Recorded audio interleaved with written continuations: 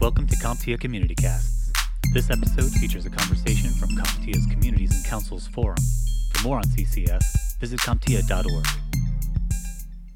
Hey, good morning, everybody. We're coming to you from Batavia, Illinois, the headquarters for Highwire Networks. I am Charles Hughes. I'm the Chief Operating Officer with Highwire Networks. And Phil, will you introduce yourself? Hi. Good morning, everybody. I'm Philip Burnett, the CISO for Highwire Networks. Glad to be with you. So I realize everybody's got a lot going on in their lives right now. We all know what's going on out there with the pandemic and coronavirus.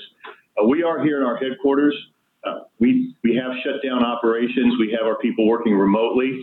So we're 100% functional, but out of the interest of following the guidelines by Department of Health, we have chosen to have our people work remotely. Phil and I chose to come in here this morning to do this presentation for you and have some conversations around other aspects of what's going on in the world. Plus, we have some upgrades going on to our server room, so somebody needs to be here to let those people in. That's probably going to be the highlight of my skill set for the day. So it's a multi-purpose function here. Like I said, we do know there's a lot going on in the world with remote workers. We can see it in the headlines. A lot of companies are scrambling to get that capability going. And it brings to mind the fact that there's other things out there going on with cybersecurity and making sure that when their employees are working remotely, they can do it safely. I just read, and Phil, I think you can expand on the Department of Health had an incident the other night. Yep. Yeah, they did, and many other people have also reported incidents of breaches through either email, BEC, the business email compromise. There's hacking, phishing, all kind of things going on out there. The bad guys are not taking a break. They're coming full steam because they understand people are in situations that they haven't really planned for or haven't practiced. And that's one of the things we'll talk about today is how do you prepare for this unexpected rotation or work situation? Yeah, that's very important. I know it's the operations side of the house. We're always looking at what's the expected work of the day, what's the plan, what's going to happen. But then what do you do when your plan has to change, drastically, as we've had this? What are the components of that plan that you need to be looking at so you can address the changing macro environment we're working in? Well, as with any disaster recovery or those kind of situations, you have to first find out what is it that's essential to your business that you have to protect. Where are they located? Who has access to them? What kind of access do they need? How are you alerted when somebody who doesn't need access is all of a sudden granted access? So there's a lot of control mechanisms. There's a lot of protection, monitoring, alerting, a lot of those things. But also you need to make sure that people can do their job comfortably and securely. Remote access is a huge issue.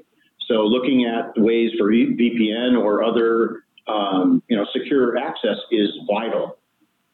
Yeah, I can see where that'd be important. And I think a lot of times we consider remote access as, hey, I've got internet, I've got a computer, I've got a phone, I can access anything I need to in the world.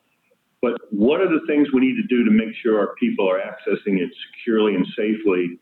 And while we're looking out for their personal health and welfare, how are we still containing the health and welfare of the company and, or more importantly, of our end customers? Yeah, that's a great question. And there's a lot of solutions out there. We actually offer one that it controls access all the way down to the application level. And that's important because people working on their home system, for example, so if in the office they have a desktop, they go home, they're using their personal equipment. How do you make sure it's up to date? How do you make sure their antivirus, all those other things are right? Well, if you have some kind of controlled access that will limit only to an application, then there are features and functions there that can protect that. It's basically, think about it as putting the access in a tunnel and allowing them to reach out virtually to where they need to be to do what they got to do, but also screen printing, sharing files, printing things on their printer. A lot of printers are wireless. How are they protecting the wireless printing going on in people's homes? There's a lot of issues, so you really need to be in touch with your security people to find out, hey, what are some tips on things that I need to do? Okay. But when you talk about reaching out to people, that brings up another interesting aspect. A lot of companies are set up where they have very robust internal communication systems. We have connected offices. Some people are already set up for the remote workforce. But how do you establish out-of-band communication when that's been compromised? If a hacker or somebody malicious is coming in and they are in that internal system, how important is that out-of-band communications? And quite frankly, how would you start it? Well, that's a great question, and it's vital. Think of a ransomware event where an entire ecosystem essentially is encrypted. What are you going to do? Your email servers are down. An email is essentially a critical communication medium, right? Everybody relies on their email and such. So you make sure that you have a plan that says, hey, this cell phone number, cell phone to cell phone, like if I were to call you, we can talk securely pretty much. And then moving on through your stack, saying how do we contact, who do we contact, who are the owners of those various processes, and make sure that they understand how to have that communication. That's another good point. If you get an email that tells you to transfer funds or to write a check or do whatever you got to do, pick up the phone and call somebody, because that could very well be somebody in your environment who's been hacked months ago. And then all of a sudden they came up and send this email that looks real. I mean, all the checks, it came from the right person, the right domain, all the things that they teach you in your security awareness, they can be hacked, they can be spoofed. You know, and I think you bring up a good point when you start talking about that, because I know in my world from the operations side, I'm thinking we have this event going on in society today. So now people are sitting down and trying to figure out how can they take advantage of it. But in reality, they were probably thinking about this event a year ago, 2 years ago, having plans in place. And we always talk about our plans in order to react to and prevent these kind of attacks. But we have to realize the bad guys are out there planning on how to exploit these kind of attacks on a regular basis. So how do you stay abreast of that and what's going on prior to something actually becoming invasive to your ecosystem? Well, there's a lot of ways. And one of the ways that we recommend is to do micro-focused tabletops. So you take one particular aspect of your DR plan and you test it. You have flashcards, if you will, old school even, and you hand those out. That's all of a sudden today you become the CEO. Here's all the questions the CEO has to answer and has to be ready for. If everybody in the team understands the roles of everybody else, communication is so much more effective. So tabletops are a great way, for example, how to prepare. But then you can take the planning. You have to understand how to respond, the communication plan, protecting assets. There's a whole list that you should have. So if you don't have a DR plan, it's never too late to start and build one and then test it. And are you able to do tabletops for our current customers or people that be interested? Because I wouldn't know how to go about starting that. But is that something you could do on behalf of some of our customers?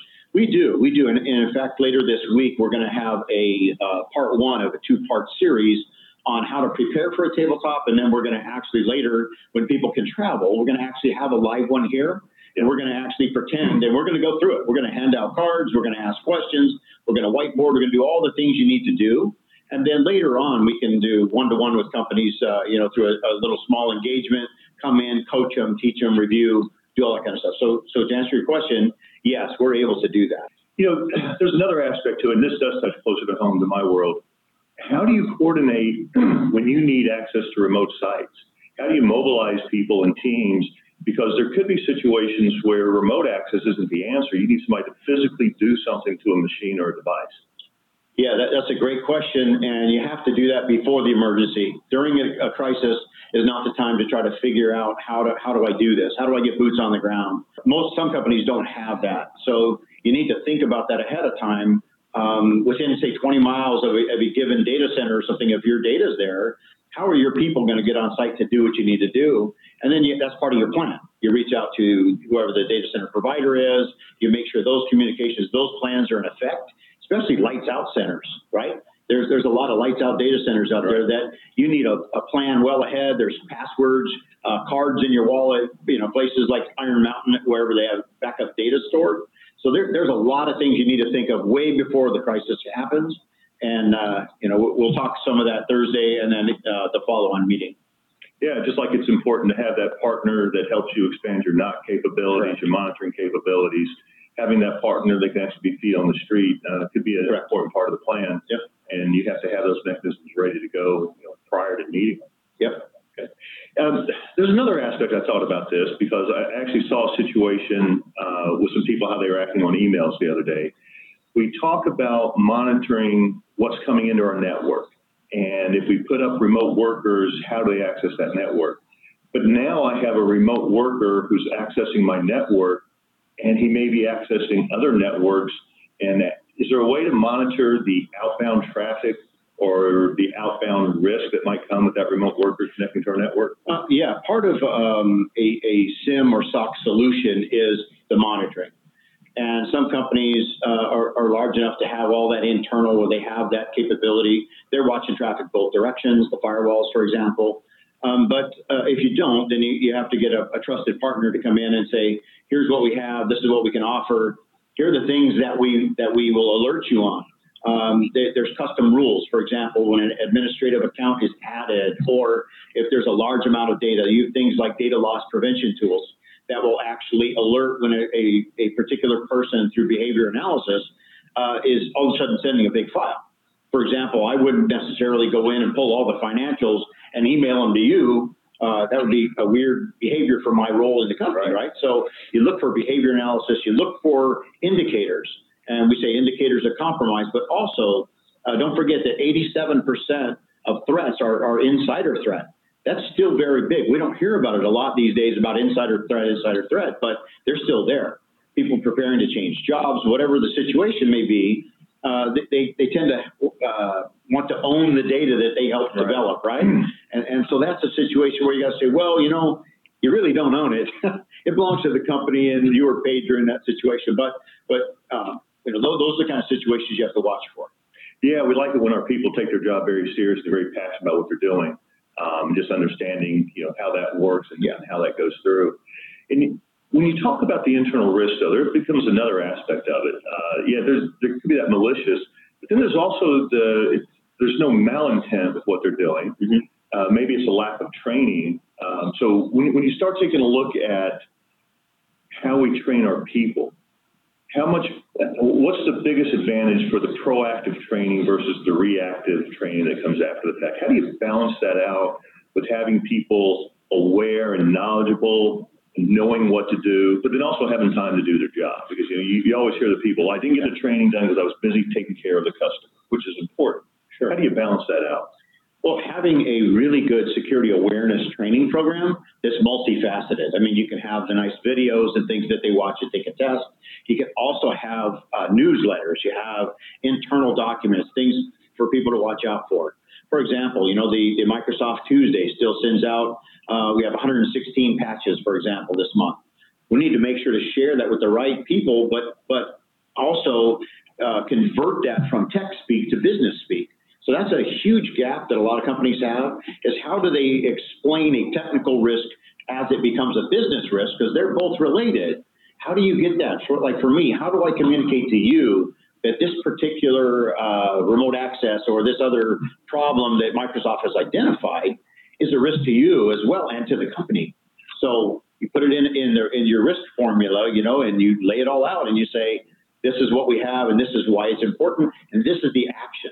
You always need to follow up with those recommendations with some sort of action steps. What does this person need to do? What does the team need to do? What are their roles, responsibilities? When you keep those pretty succinct and digested enough where they can react to them right away. Okay. It's kind of like when the marketing and product development people come and they say, hey, here's this new product we want to use, and it's our job to figure out how to operationalize it. Now, we have our Overwatch platform, which I believe there's a slide that gives you a little overview of that.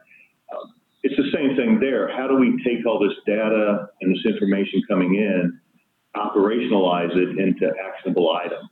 Can you talk a little bit about the connection between an Overwatch type SOC and the operational teams and how those two have to be married very close together for that part? Absolutely. So from our SOC team, there's an extensive training program they have to go through for, network security, system security, ethical hacking, et cetera. There's a lot of things they have to do. But most important is to develop a rapport with your counterparts. So in our relationship, I reach out to all of the senior executives for our partners, and I build that relationship with them, knowing that in the middle of the night, if Phil calls on their cell phone, this is something that's critical. Because we've worked through it, we've thought through the steps, because there are technical resources first to get involved. And it depends on the situation. But it's most important to build that rapport and get that trust. It's all about trust because they are trusting us, and any SOC SIM provider has the same situation. They have the trust of somebody's business, their livelihood. And if it's a small business owner, that's their baby, that's their passion. So it's like, you babysitting somebody's kid. It's something you have to know that is precious to them. So that's all well and good. We like that. Yeah. But let's think of the NFL for a second. They go into the game and they've got a running game plan, and their running game falls apart. Now they got to switch to a passing attack. Yep. How do you move? What makes the program more nimble and able to change strategy midstream based on what the other team's doing? Well, the way we look at it is just like the World Health Organization, test. We have train. So we're constantly teaching, training, mentoring. We actually have mentors that teach and coach and review and do quality assurance, right? So you have those factors. And then you have to figure out, when is it time during the remediation? Is it time to go active? Is it time to actually allow automation to perform functions that have been approved, blocking users, removing assets, and deeper forensic analysis? So it just depends on what the situation calls for, what the appropriate response is. But it has to be measured, well thought out, and planned for. So I know the Overwatch platform has a great deal of AI built into it, a lot of machine learning based what's going on, and it can react extremely fast. But there's still that overlay of personal interaction that can enhance it, take it even further. It's the whole debate. I know we've all heard this conversation about is it AI versus human intelligence, or is it AI working with human intelligence? I'm of the school that AI is great. It enables us to do wonderful things, but it doesn't replace the human piece of it. It makes the human piece of it move faster, quicker, more accurately. But sometimes we have to intervene with the system and work together with it to point it in a different direction and go for that Hail Mary maybe at the end of the game in order to win, right? Yeah. Well, you think of it this way. A lot of people use the analogy of a needle in a haystack. I say it's gone way, way harder than that. It's a needle in a pile of needles. So we use AI to identify what needle in that stack is most typically the one we want to look at. Once you've removed all the unimportant needles out of the way, the analyst then can focus on that needle that they need to focus on, and then the appropriate response, which is through training. So we use the AI to remove noise, because everybody should understand that false positives really aren't false positives. They just mean that the system detected something that was similar to a threat or a behavior that it thought about, or that the algorithms have thought about. And then you have to use the human to be able to interpret and see what action is appropriate. Sometimes it could be it's an approved process. The system looked at it as saying, this is kind of a strange connection, but it may be what the business needs. So we have to analyze and understand those, and then know what the appropriate response is. So it's like a feint, and the bad guys, they may throw out a bunch of those quote-unquote false positives so you won't notice what they're really trying to do. Sure. Yeah, okay. That makes good sense. Or like when a quarterback does a pump and then throws the long ball, right? I mean, right. The football analogy, right? The pump fake gets people to move a certain way, and that's what the bad guys are trying to do. Go for this little fake, while in the real time, we're trickling. We're doing a low and slow. For years in my training with cybersecurity, they always warned about these low threats. It happens maybe once or twice a day for months and months and months. And I was taught in the military, in some of my intelligence training, was that in some of these nation state countries, they actually designate people from the time they're young men and women to attack a particular target. Let's pick Japan. Let's say Sasebo or somewhere in Japan. That is their target. They learn everything they can about that target through social media and everything else that they can learn, so that they understand the nuances and the culture, and then how to break into that culture. Because once they can speak and create things that are common and custom, behavior awareness really doesn't have that much of an impact, because they're acting as if they're real. That's the dangerous part of nation states as well. Right.